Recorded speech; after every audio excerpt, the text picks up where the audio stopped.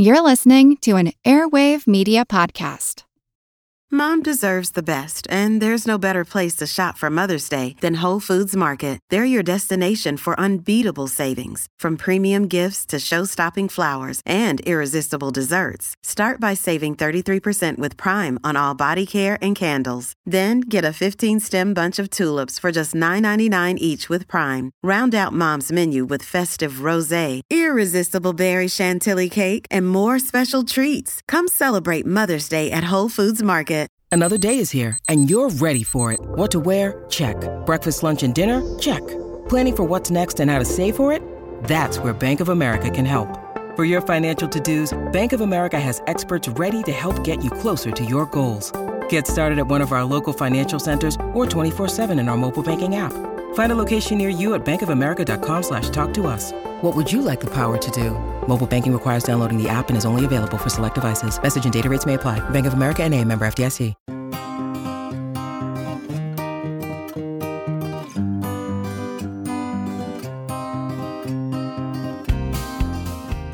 I'm not a professional psychic, but I can do what's called a cold reading. Anyone with a knack for gauging psychological and emotional states can do it. But what's the harm in a cold reading or even seeing a self-described psychic? Well, for one, are you ready to part with a hard-earned stash of cash? Reading minds is a multi-billion-dollar business. I'm Seth Shostak. I'm Molly Bentley. This is Big Picture Science, produced at the SETI Institute. And in this episode of our regular look at critical thinking, when most of us think of psychics, we picture palmists, our tarot card readers. A bit of fun at small expense, and perhaps the only cost is to your wallet. But widespread belief in psychic phenomena in the U.S. is an invitation to scams and hucksterism, and some pseudoscience businesses extract a more substantial cost. There are naturopaths out there who think that they can heal serious diseases like autoimmune illnesses, heart disease, and cancer. Find out what disturbing event prompted her to quit the field, how we might avoid the worst consequences of belief in pseudoscience, and why ignorance of science is not bliss. It's Skeptic Check, betting on pseudoscience.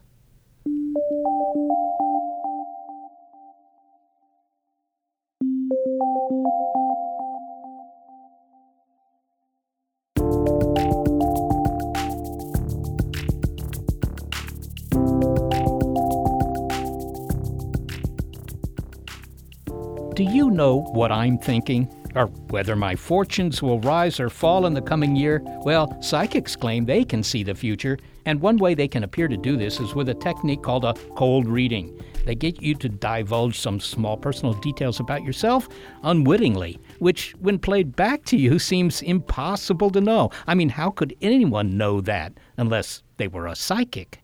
So how are you doing today, Seth? Pretty good, I guess, yeah. You have some worries. You're worried about some things. Well, yeah, I am, actually. Is it about your health, or is it perhaps finances? Not finances. Health? No, I don't think so. I don't think it's health. Is it your job?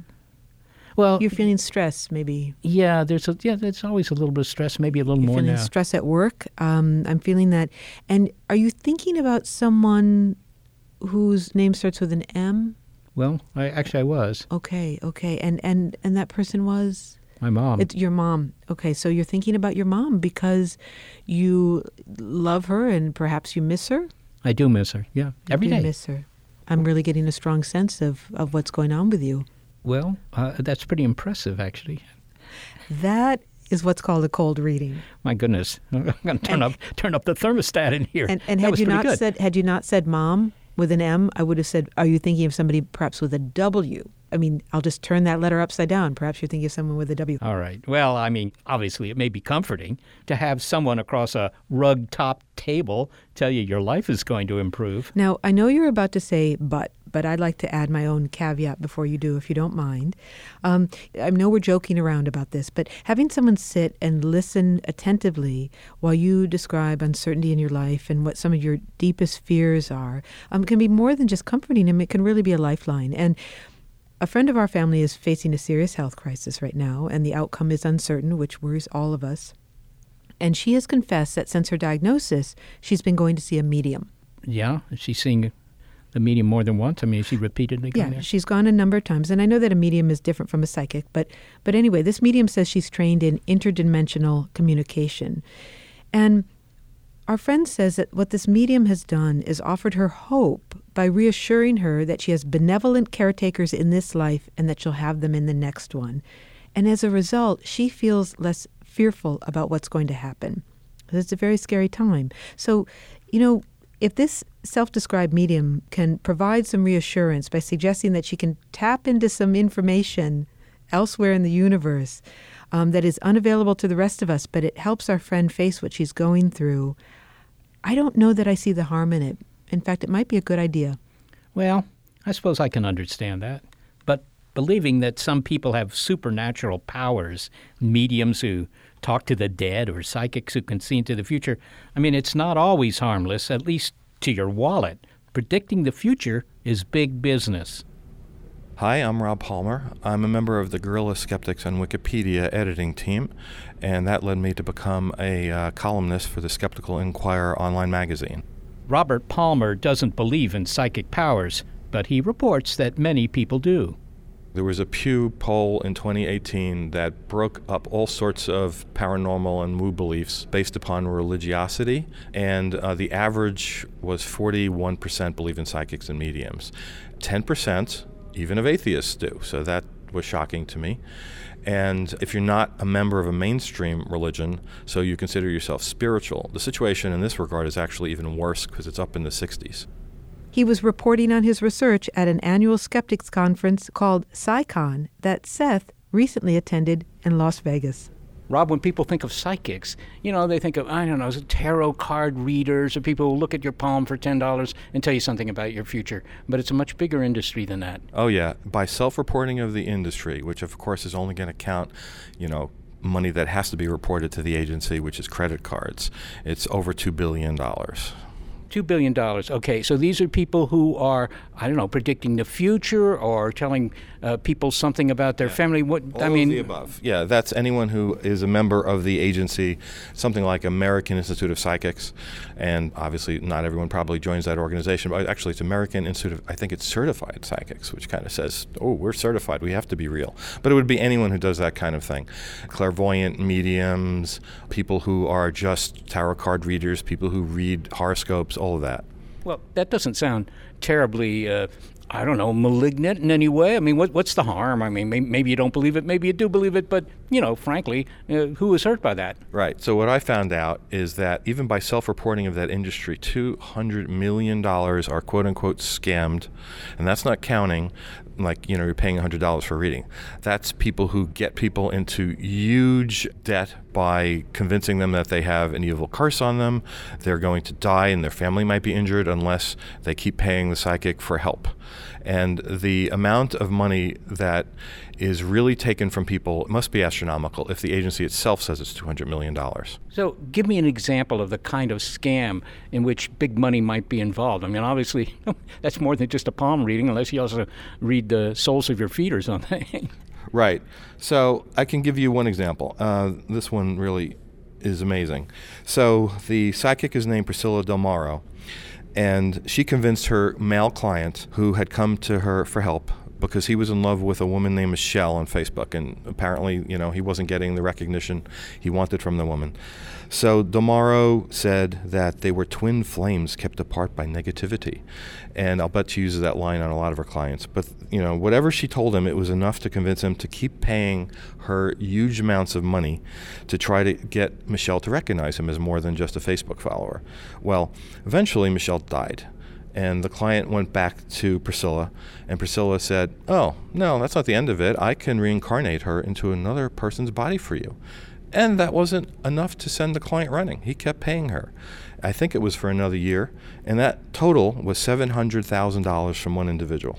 My God. Okay, so these people tend to prey then on folks that are in vulnerable situations, people who may not understand, the fact that this is a pseudoscience? I mean, what's going on here from the standpoint of why would anybody, sign up for $700,000? I mean, eventually $700,000 to pursue a romance with a dead woman. Right. Well, of course, it depends on how much money you have. I was personally contacted by someone who lost $42,000 compared to $700,000. It's not a lot, but that was her life savings. There are people who are bankrupted, lose their houses because of this sort of thing. And the interesting thing is it's, yes, largely over the psychic helping them to remove a curse or with their love life that's not going well or something like that. But the scary thing is it's not just a stupid person. The private eye, who I got a lot of this information from when I wrote an article for Skeptical Inquirer where I interviewed him, his name is Bob Nygaard. You could look that up. He says that the people who fall for this are doctors, they're lawyers, they're CEOs of corporations, they're professors. One professor told him that he lost $200,000, but he didn't want Nygaard to pursue it. He just wanted Nygaard to know the name of the person so that they could watch the psychic. So she didn't do this to anyone else. But he couldn't report this because the $200,000 was not worth as much as his reputation at the university. What's fundamentally going on here? I mean, these people are particularly credulous. What's going on? What is the psychology here? They're experts at psychological manipulation. That's the quote from the detective. And he says, without ever having gotten a degree, they're experts at psychological manipulation. They know how to push the right buttons. And from personal experience, I have friends and coworkers who will argue with me strenuously from one experience they had that, oh no, I'm wrong. Okay, maybe some of them are fake, but the person they went to is real. And one of them was actually had a reading from the famous John Edward. He told her the name of her ex-husband, and quote unquote, there is no way he could have known that. Well, maybe it was a cold reading thing where he said, is your ex-husband's name Brad or Bill or Bob? Or she only, oh yes, he said Brad. And she swears he only said one name. But of course we know memory is fragile, and that's likely not what happened. Well, when we think of scams, I mean, if you were selling snake oil, and what I learned at this conference is that there actually was snake oil made from snakes. Terrible. That's something I didn't know. I guess squeaky snakes probably need snake oil. But if you're doing that, we have the FDA. So there's some protection. If you sell something claiming that it'll cure cancer or whatever, that violates the law. But if somebody comes in and says, I'm going to put you in touch with your lost dead relative, is there any real recourse, particularly given the fact that people are reluctant to report this stuff? So New York State has a law that's been on the books since I think it was the mid-'60s, which says that doing any of this kind of thing is punishable by a fine and a prison sentence of 90 days. Not a lot, but if you keep getting somebody for that, they would probably stop.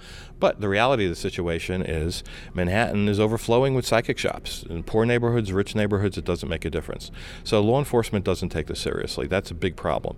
So one thing Bob Nygaard told me was, you could be not too intelligent and leave your keys in a car running, going into a store to get a quick coffee, and teenagers drive off with your car. He doesn't think there's any police precinct which would tell you, oh, it's your own fault, you gave him your car. But that's what they do. If they say, hey, you gave the money to the psychic without a gun to your head, so it's not a crime. Well, finally, Rob, what can one do? I mean, obviously, you're interested in, bringing these people to account, stopping this scam, which is what it is. What can anybody do? What should society do? Okay, as individuals, I think the best we can do, if we're not in law enforcement and that sort of a thing, is to basically protest the venues that are giving these people access to people to scam. And even if an individual psychic who's going into a public theater or something, paying for the spot, is not a person who's going to scam you out of more than a $10 reading, it's going to promote the belief that these kinds of people are real, and then the people in that audience are more likely to go to somebody who might do that.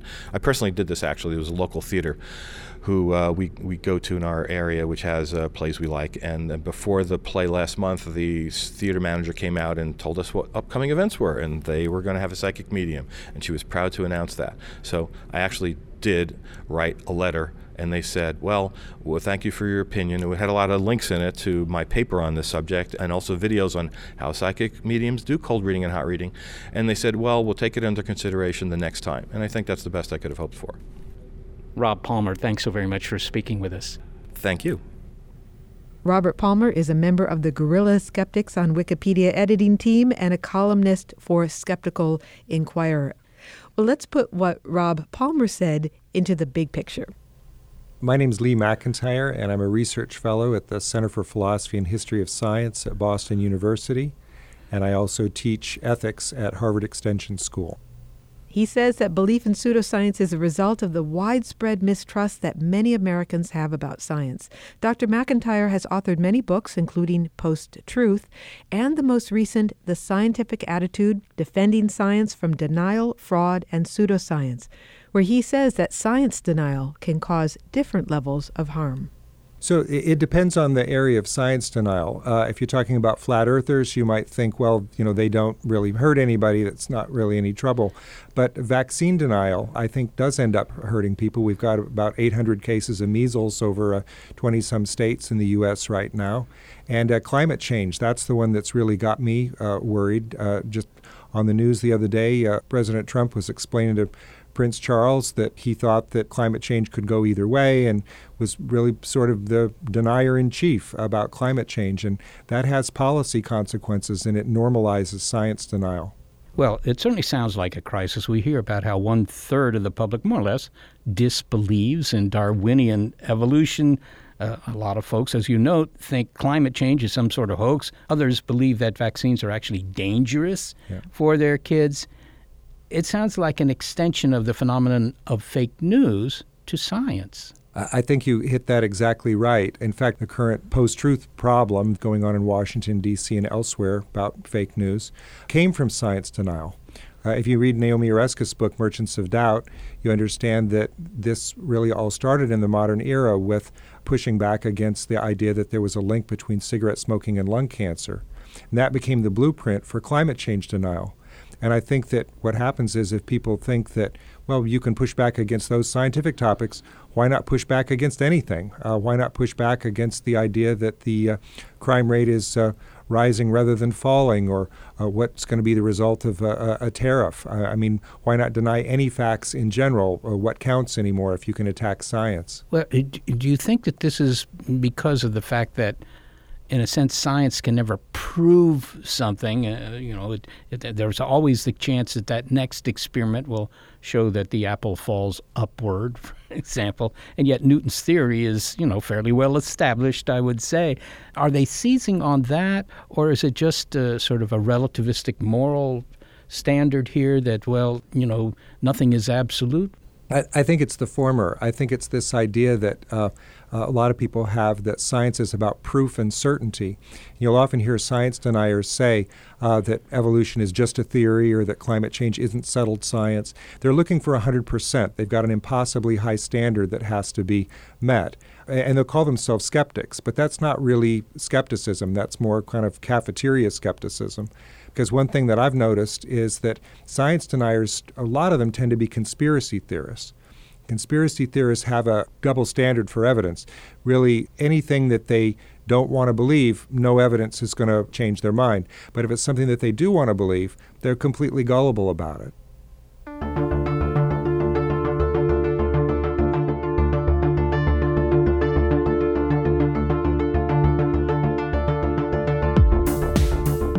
More with Lee McIntyre about how to fight science denial and what ultimately helps to change minds. And then later in the show, what prompted a naturopath to leave her field. By the way, if you have thoughts about this episode or others that you'd like to share, you can easily connect with us on social media.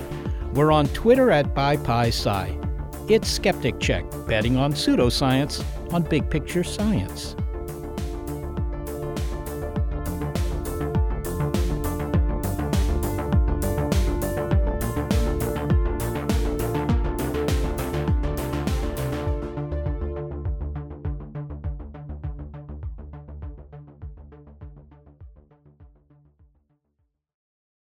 Your brain needs support, and new Ollie Brainy Chews are a delightful way to take care of your cognitive health. Made with scientifically backed ingredients like Thai ginger, L-theanine, and caffeine, Brainy Chews support healthy brain function and help you find your focus, stay chill, or get energized. Be kind to your mind and get these nootropic chews at ollie.com. That's OLLY.com. These statements have not been evaluated by the Food and Drug Administration. This product is not intended to diagnose, treat, cure, or prevent any disease.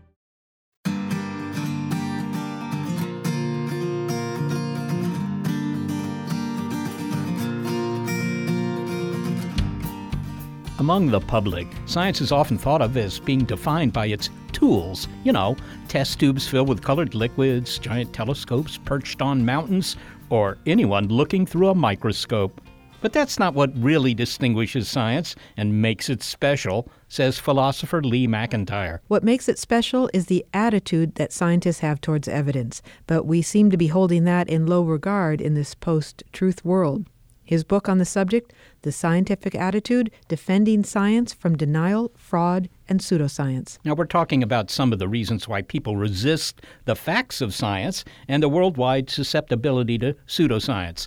It suggests that what appears to be an irrational attitude may actually be hard-baked into our psyches, if not our psychics. So how do we change minds? Well, this may be of relatively small consequence if you're talking about somebody who believes in the efficacy of a rabbit's foot or avoiding black cats. But if you're talking vaccines or climate change, it's a much bigger deal. So what's the right strategy to encourage a trust in science? If you can't distinguish science from non-science, then how do you fight back against science denial? And I got to thinking about what was really distinctive about science. And what I think it is the values of science. It's the attitude that scientists have toward evidence. What I mean by the scientific attitude is, number one, scientists care about evidence. Number two, scientists are willing to use evidence to change their beliefs. It's that second part that's really important, because if you embrace the scientific attitude, it means that you understand that even though you want to believe in something maybe, if the evidence rules it out, you've got to change your beliefs. And that as a matter of values, as a kind of a normative ideal, is, I think, what separates science. The fact that it's data-driven, the fact that it's driven by observation, by doing experiments, that could indeed completely invalidate your ideas. Yeah, the invalidation part's the important part. Anybody can go out and gather evidence to confirm what they want to believe. The confirmation bias is strong. It can be strong even for scientists, I suppose. But the wonderful thing about science is that there are these built-in values of community standards and practices of sharing data and peer review and replication, which means that if somebody puts forth a hypothesis, it's going to be tested. And if it's wrong, sooner or later, people will figure that out. It doesn't always happen overnight, but the thing that I love about science is that it's got this built-in respect for the idea that evidence matters, and they're reasoning about evidence in a good way. But very often the people that are either denying science or proposing what you might call pseudoscience will point to researchers who, are on their side. Yeah. I mean, in the case of climate denial, there are some scientists who say, no, the climate isn't changing. And they'll say, see, even scientists agree with us. Yeah, that's the problem. Everybody thinks they're the next Galileo. They'll point to their own experts. And I get these letters, by the way. I get these letters from anti-vaxxers and from climate change deniers saying, no, you've got it wrong. The scientific consensus has screwed this up. And if you just look at this website and you look at these experts, you'll really, understand. I understand that there are some mainstream scientists at prestigious universities who have got alternative theories about climate change. By the way, this is still happening with evolution. We don't have 100% scientific consensus on evolution by natural selection. Scientists are a contentious bunch. You're never going to get them all to agree. There is a point at which the field moves on, and although you've got individual dissenters, they're going to be left behind. Really interesting what happens sometimes is that dissenter can be right. Galileo had the evidence. Wegener had the evidence on continental drift. That happens. But that's not the usual way of things. I think Carl Sagan pointed that out, that 90% of the time the conventional wisdom is correct. Extraordinary claims require extraordinary evidence. So does it help then to tell an anti-vaxxer, for example, that, here's some evidence, here's some studies that show that there's no correlation between vaccines and autism? Surely they can't totally ignore you, even though they don't have the scientific attitude. There are a couple of different problems. One is fear. Simply the idea that this isn't just some scientific hypothesis, this is something in which they have a personal stake. And if you look at the way that people form their beliefs, even about empirical topics, sometimes it has a lot to do with identity and with trust. And if you're living in a community with other people who are anti-vaxxers, maybe you trust them. And especially if you think that the scientists are lying, if there's some sort of a conspiracy about it, that can really manufacture doubt and make people confused.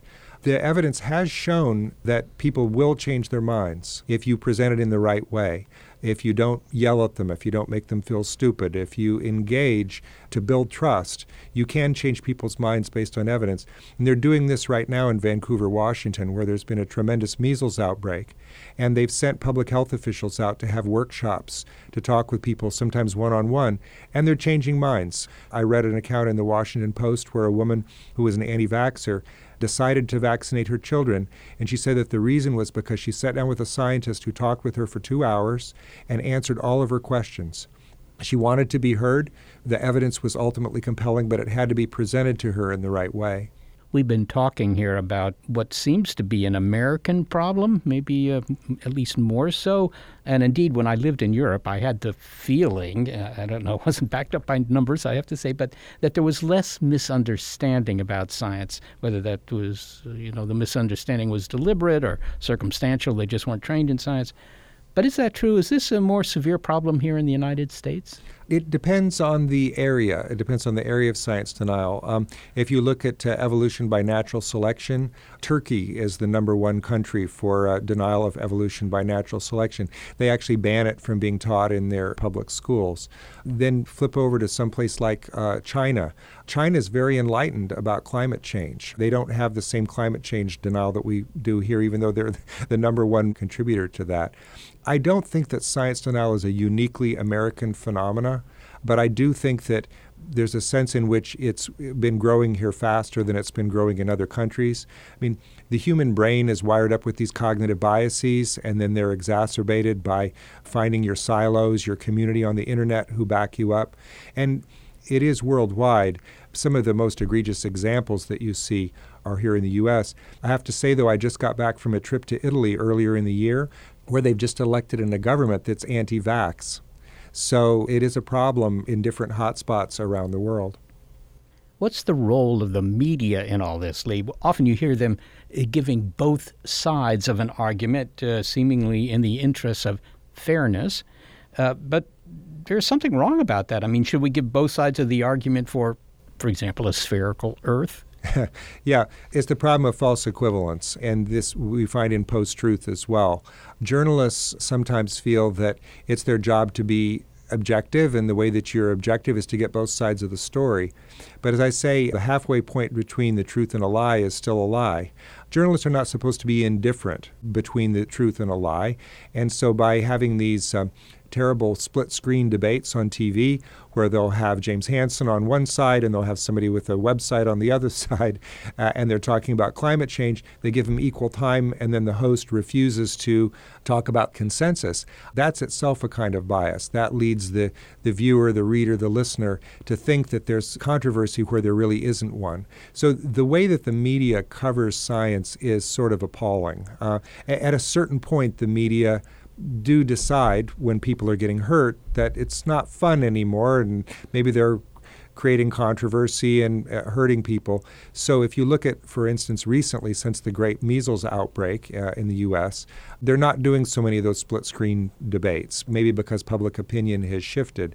But in general, I think that science coverage in the media leaves a lot to be desired because they're not really talking about scientific consensus. They're looking for a story, and a story is usually based on controversy. Do you think that this problem being the lack of understanding and appreciation of what science is worse today than it was, say, a few decades ago? I do, and I think the thing is the cognitive bias has been there, but what's new is social media. What's new is the internet. When I was a boy, I remember just being appalled. My mom told me that, well, there were people who believed that we didn't go to the moon. I think, well, how is this possible? Because we'd never met one. I mean, there was a fringe community, but where did they find one another? How did this get reinforced? It really wasn't. But now, no matter what you believe, you can find your community on the internet. The Flat Earth movement is growing, and it's because there are all these YouTube videos, and people get, as they put it, sucked down the rabbit hole. They watch the YouTube videos, they become radicalized. Now they have conventions once a year for flat earthers. So this is growing, and I think it creates a climate of denial that then may make it seem as if, well, Climate denial or vaccine denial, that's more mainstream because look at how far the fringe has gotten now. At the most recent meeting of the Flat Earth International Conference in Denver in November 2018, there were 600 people there who were attending seminars on quote-unquote evidence for flat Earth. Studies have shown that people let their peers influence their own beliefs. They want to fit in. And if your crowd doesn't think evolution is real, or then maybe you don't either. So it doesn't sound as if simply being confrontational about these things is going to help, because you're not just arguing against an individual, you're arguing against their entire peer group. Yeah, it can be very hard. I mean, the hardcore science deniers, somebody whose identity is completely wrapped up with whatever their belief is, maybe you're not going to be able to convince them. I'm a great advocate in the idea that scientists and others who care about science need to engage, though, and we need to engage for the sake of the audience, because if we don't engage, then that just means that the voices of disinformation and denial are louder and they're reaching further. The way that you really reach people is one-on-one, is to build trusting relationships by getting to know them. And the only way you do that is through engagement. So as much as I have respect for scientists and their time and, who wants to be out there doing this, I do think that it's important for them to push back. There's a line that you don't want to cross. I don't think that scientists need to get baited into having public debates where they can be giving oxygen to, some fringe views. But I think that scientists can help the media, for instance, because when the media is covering something as a controversy, there needs to be a scientific voice on the other side. You do see this. You see Neil deGrasse Tyson and others on various topics as the public face of science pushing back, and I think we need to see more of that. Well, finally, Lee, is there any cause for optimism here? I mean, I grew up in the generation that went to school after the Second World War, and science, of course, had played a big role in that war and in winning the war. And today we have this sort of disillusionment with scientists, people fighting back and so forth. How do you see the future? What will things be like 30 years from now? I don't know. I can't predict, but I have to say that there's certain things that give me pause. The fake news, the rise of deep fake video and audio, I think is politically a sort of a disaster. But I do have some grounds for optimism, which is that eventually people do change their mind based on evidence if they're exposed to it in the right way over long periods of time. And I'm now sort of a connoisseur of the literature of people who do change their mind. I read the cases of the anti-vaxxers or the climate change deniers and how they change their mind. And to a person, it's always because they had some sort of personal experience, either with something that affected them. Maybe their child got sick. Maybe all of a sudden their business is flooded, so that's going to make a difference for vaccines or for climate change. But more often it's that they meet people whom they trust. There was a fellow who went to work for NASA. He was a Trump appointee, and he was a climate change denier. 4 days later, he changed his mind, and it was because he was exposed to people who presumably he trusted, who gave him the evidence in a calm and rational way. I think that this can actually work. It takes time, it takes commitment, it takes motivation, but what's our choice? If we're not willing to fight back for science, then I'm not optimistic, then I shudder for the future. Lee McIntyre, thanks so very much for speaking with us. Thank you for having me on. I appreciate it. Lee McIntyre is a research fellow at the Center for Philosophy and History of Science at Boston University, and he teaches ethics at the Harvard Extension School. His book is The Scientific Attitude, Defending Science from Denial, Fraud, and Pseudoscience, and you can find links to him on our website at bigpicturescience.org. So this is one of those cases where you don't win the argument with facts alone. Your approach is just as important. It's your approach, after all, that opens the doors of the mind so that the facts can actually get in. And be aware, this is not just a local problem. It's a worldwide one.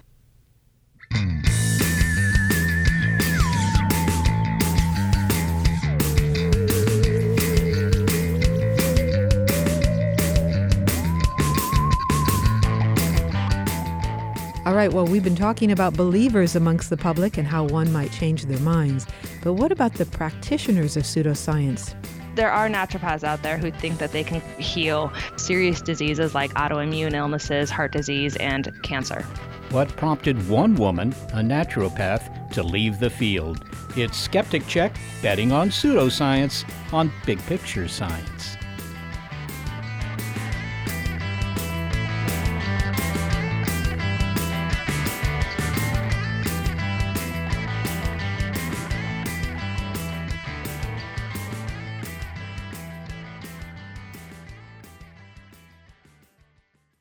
Many of us have those stubborn pounds that seem impossible to lose, no matter how good we eat or how hard we work out. My solution is PlushCare. PlushCare is a leading telehealth provider with doctors who are there for you day and night to partner with you in your weight loss journey. They can prescribe FDA-approved weight loss medications like Wegovy and Zepbound for those who qualify. Plus, they accept most insurance plans. To get started, visit plushcare.com/weightloss. That's plushcare.com/weightloss.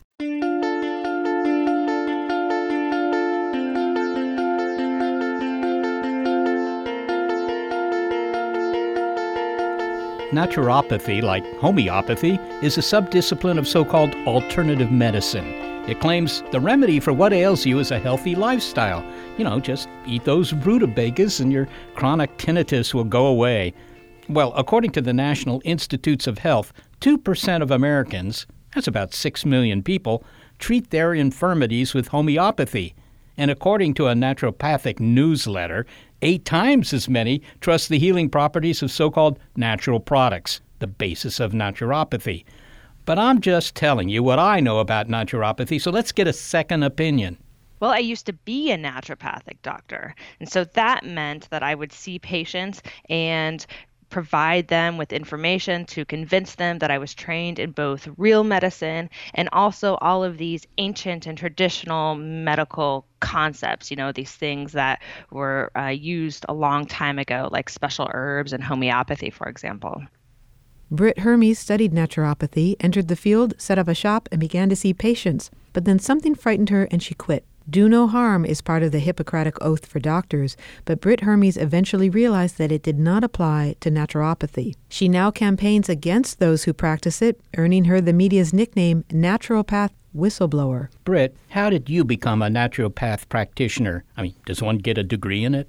So it depends on the state that you live, what the requirements are to call yourself a naturopathic doctor. But in general, you're required to graduate from a 4-year accredited naturopathic school and then take a licensing exam. Now, you're going to find naturopaths on their website providing information that is actually not so accurate. So oftentimes, naturopaths will call this licensing exam a board certification exam. So there is no such thing as board certifications in naturopathy. And you're going to find naturopaths referring to their school system as a naturopathic medical school, which is not a thing either. There's naturopathic school and then there's medical school. And these are 2 separate entities accredited by separate boards and very different things. But you say you spent 4 years at a college studying this. What attracted you to naturopathy? Basically, I had a very typical experience, which is I had a bad experience with a medical doctor. So the quick story is that when I was a teenager, I was diagnosed with psoriasis. I felt very upset and self-conscious about this. So I went to a dermatologist for help, who, in my memory, sort of brushed me off and told me to get over it, and I would have to take steroids for the rest of my life. And when I asked this dermatologist if there was anything that I could do to help mitigate the symptoms or change the course of disease, he said no, and that I needed to suck it up and get over it. And being the stubborn teenager that I was, I decided that I was going to prove him wrong and started exploring these natural medicine ideas and treatments from an early age, which eventually led to me pursuing it as a career path. Many naturopaths either set up their own clinic, and this clinic can be, just a room out of your home. But many times naturopaths are trying to provide the impression that they are just like medical doctors. So they're setting up their practices to look like what you would think of a normal medical practice, with like a waiting room and a receptionist desk and treatment rooms in the back and all that. That kind of thing. And would you have them? Obviously, you don't examine them with the traditional tools of a medical doctor, right? You're not taking their blood pressure or stuff like that? Well, naturopaths are trained to do all of those things. So many naturopaths do. But whether or not, this type of conventional medical information goes into the decision-making process for coming up with a diagnosis is really dependent upon the individual naturopath. And that's because naturopaths believe in information that is not part of the conventional medical system. So naturopaths use their own made-up special diagnoses, for example. They have their own ideas about physiology and how the body functions. And so you might have a naturopath who is listening to your heart and taking your blood pressure and taking note of this information, but he or she is also combining that with some esoteric information about how that patient feels when they're exposed to certain lights or at certain times of day, for example, or grief that perhaps is in that person's life. So lots of like different emotional, psychosomatic things that are sort of being interwoven into that medical visit. Well, perhaps you could describe an example of somebody who came in with some complaint or other, and what you asked them and what they told you. Sure. So a frequent example is someone coming in to talk to me about, let's say, high blood pressure. So we're talking about their heart, and so perhaps I'm listening to their heart, I'm taking their blood pressure, but now I'm also getting a very extensive family history, not just health history, but just I want to know about how that person was raised, the family environment that they were raised in, what their mom and dad were like, and I'm specifically looking for elements of heartache and grief for that patient, because I want to know perhaps if this person went through a traumatic event that preceded or came right before the onset of this high blood pressure and this heart problem.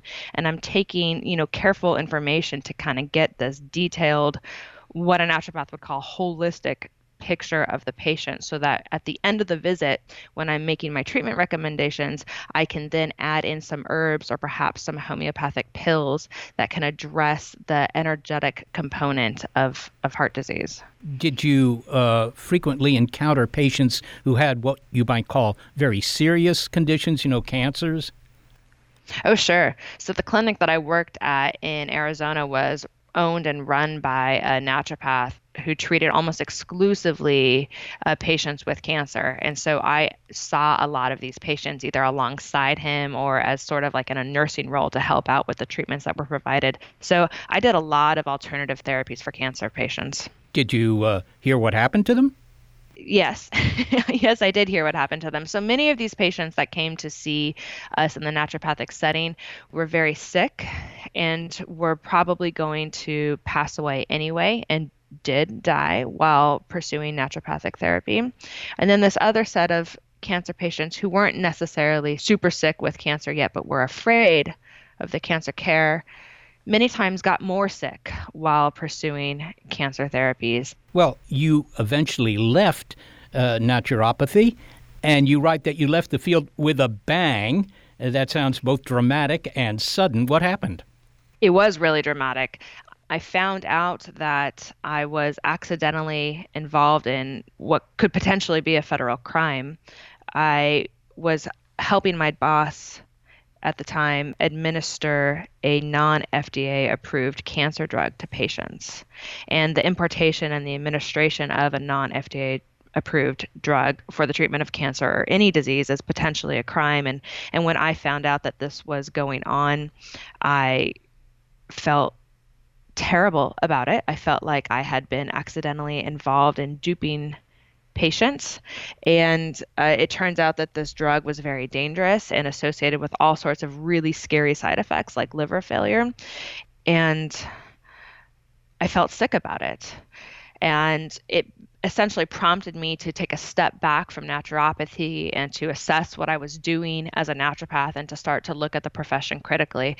And with this new set of eyes, I realized that much of what I was doing, if not all of what I was doing as a naturopath, was not based on science.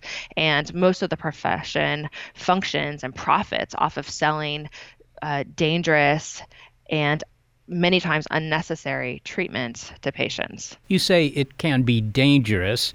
Is the danger because of what you're actually asking them to do, to take, whatever, or is it simply because they don't go through the kind of regimens that the traditional, or should I say the conventional medical establishment would have them do? There's all sorts of different types of danger that come into play. So there is exactly what you mentioned, where many times patients are pursuing naturopathic or alternative care, and so they are missing out on regular conventional care, which can be dangerous because you can miss a diagnosis or miss an important window for treatment.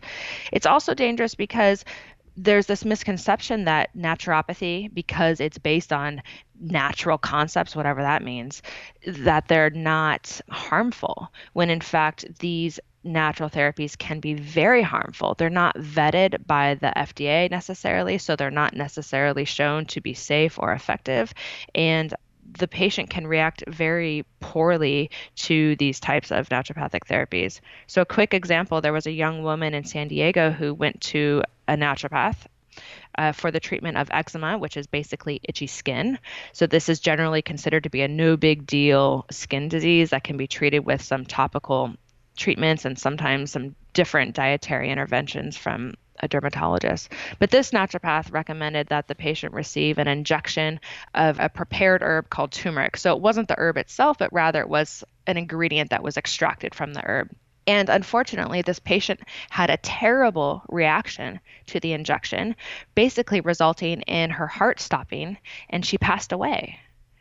And so this is a patient who just went in to basically get some additional help for a bummer of a skin condition, but not a life-threatening disease. The naturopath recommended a ridiculous treatment, and the patient passed away as a result. So even if you're not going to a naturopath for something serious like diabetes or cancer, there's a real risk to it. Is there any evidence that supports naturopathy? I mean, do any of the patients get better? So this is a tricky question, but an important question, because naturopathy really refers to a wide range of practices that are commonly characterized as complementary and alternative medicine. It's not any one thing that is easy to study. And people from within the naturopathic community are trying to study naturopathy, but they're not doing so using the rigorous clinical trial designs in order to assess the research questions. So from my perspective, the studies that are evaluating naturopathy have serious methodology problems, and therefore we can't really rely on the information from these studies. And I don't feel like naturopathy is effective or is safe, because the parts of it that do work are medicine.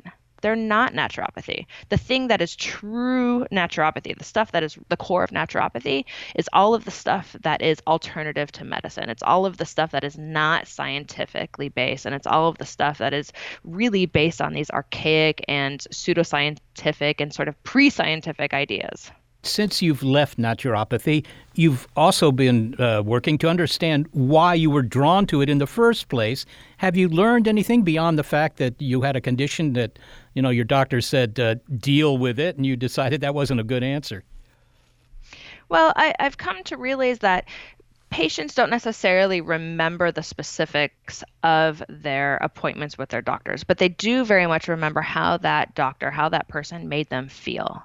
And medical doctors historically struggle with making patients feel heard, especially certain populations of patients. So women and people of color typically don't feel like they are being listened to in a doctor's office, whereas the naturopathic experience is really warm, and there's usually a lot of empathy expressed in that visit. And so patients walk out of their time spent with a naturopath feeling really good about that experience. And so that's one thing that I try to stress to the medical community, is that the time that you're spending with that patient is really important in creating this nurturing and this supportive environment. And less important is what you tell that patient, and more important is how you make that patient feel, and helping them to feel empowered in their health and like they can take control of their health using the tools based on science and evidence that you are offering them. The importance of a good bedside manner. That's right. Finally, Britt, we've heard earlier in this show that often what leads someone to stop their anti-science views, to give them up, is a conversation with someone who has the facts but who can answer questions. Or I've also heard others who have abandoned that belief and were, once like you. What was it in your case? Well, I was really scared. So I think this fear really motivated me to start to look for answers and look for information that was critical of naturopathy. I always knew that there were critics of naturopaths out there. I mean, I knew science-based medicine existed. I knew that Quackwatch existed, but I chose to ignore this information because it wasn't in alignment with my belief system. And so once I no longer had that need, once I no longer felt like I wanted to be defined by naturopathy, then I was really truly able to take in information from the outside and really to start to evaluate naturopathy from a more objective perspective. Britt Marie Hermes. Thanks so very much for speaking with us. My pleasure. Britt Marie Hermes is a former naturopath practitioner, and she is now working on her PhD in evolutionary genetics at the University of Kiel, Germany.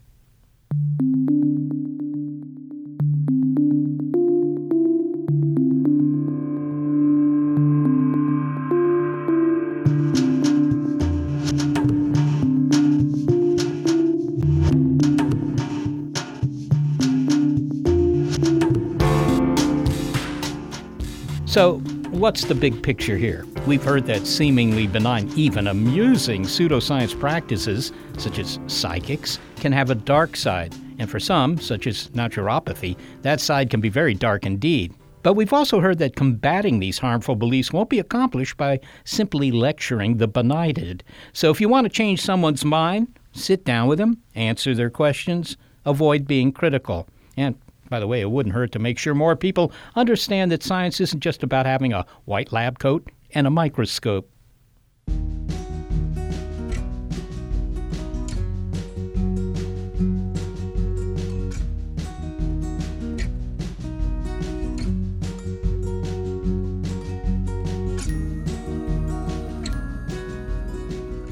Well, we don't need a crystal ball to tell us that we would be lost without help from senior producer Gary Niederhoff, assistant producer Sarah Derwin, and operations manager Barbara Vance. I am executive producer of Big Picture Science, Molly Bentley. Thanks also to financial support from Rena Shulsky-David and Sammy David, and to the William K. Bowes Jr. Foundation. Big Picture Science is produced at the SETI Institute, a nonprofit education and research organization whose scientists study the origin and nature of life, including the contents of asteroids and comets. I'm the Institute's senior astronomer, Seth Shostak, and I do my best to avoid having any palms inspected. Also, a big thanks to our listeners. Your ears have been attuned to an episode of our regular look at critical thinking on Big Picture Science called Skeptic Check, and this one, Betting on Pseudoscience. If you want to hear more Big Picture Science, well, you can find lots of episodes in our archive at bigpicturescience.org, and you will find links there to the guests you've heard as well. You may be listening to our radio show, but did you know you can also listen to Pi Pi Sci by subscribing to the Big Picture Science podcast? You'll find links on our website to the platforms that carry us.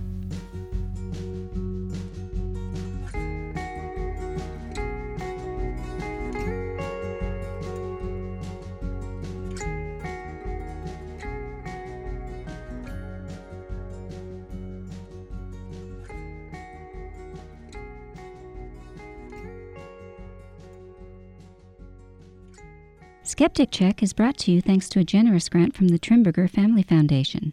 At the Trimberger Family Foundation, we hold that skepticism is a lamp that lights the way to truth. You don't need to be a scientist to hold that lamp. Look for evidence. Keep on thinking. Trimberger.org. As a longtime foreign correspondent, I've worked in lots of places, but nowhere as important to the world as China. I'm Jane Perlez, former Beijing bureau chief for the New York Times. Join me on my new podcast, Face Off, U.S. versus China, where I'll take you behind the scenes in the tumultuous U.S.-China relationship. Find Face Off wherever you get your podcasts. The world is constantly changing and transforming. Cut through some of the noise with What's New with Wired, a podcast that goes in depth on the latest news and technology and culture. Their award-winning journalism will help you make sense of what's happening in the world. Listen to What's New with Wired wherever you get your podcasts. That's What's New with Wired wherever you get your podcasts.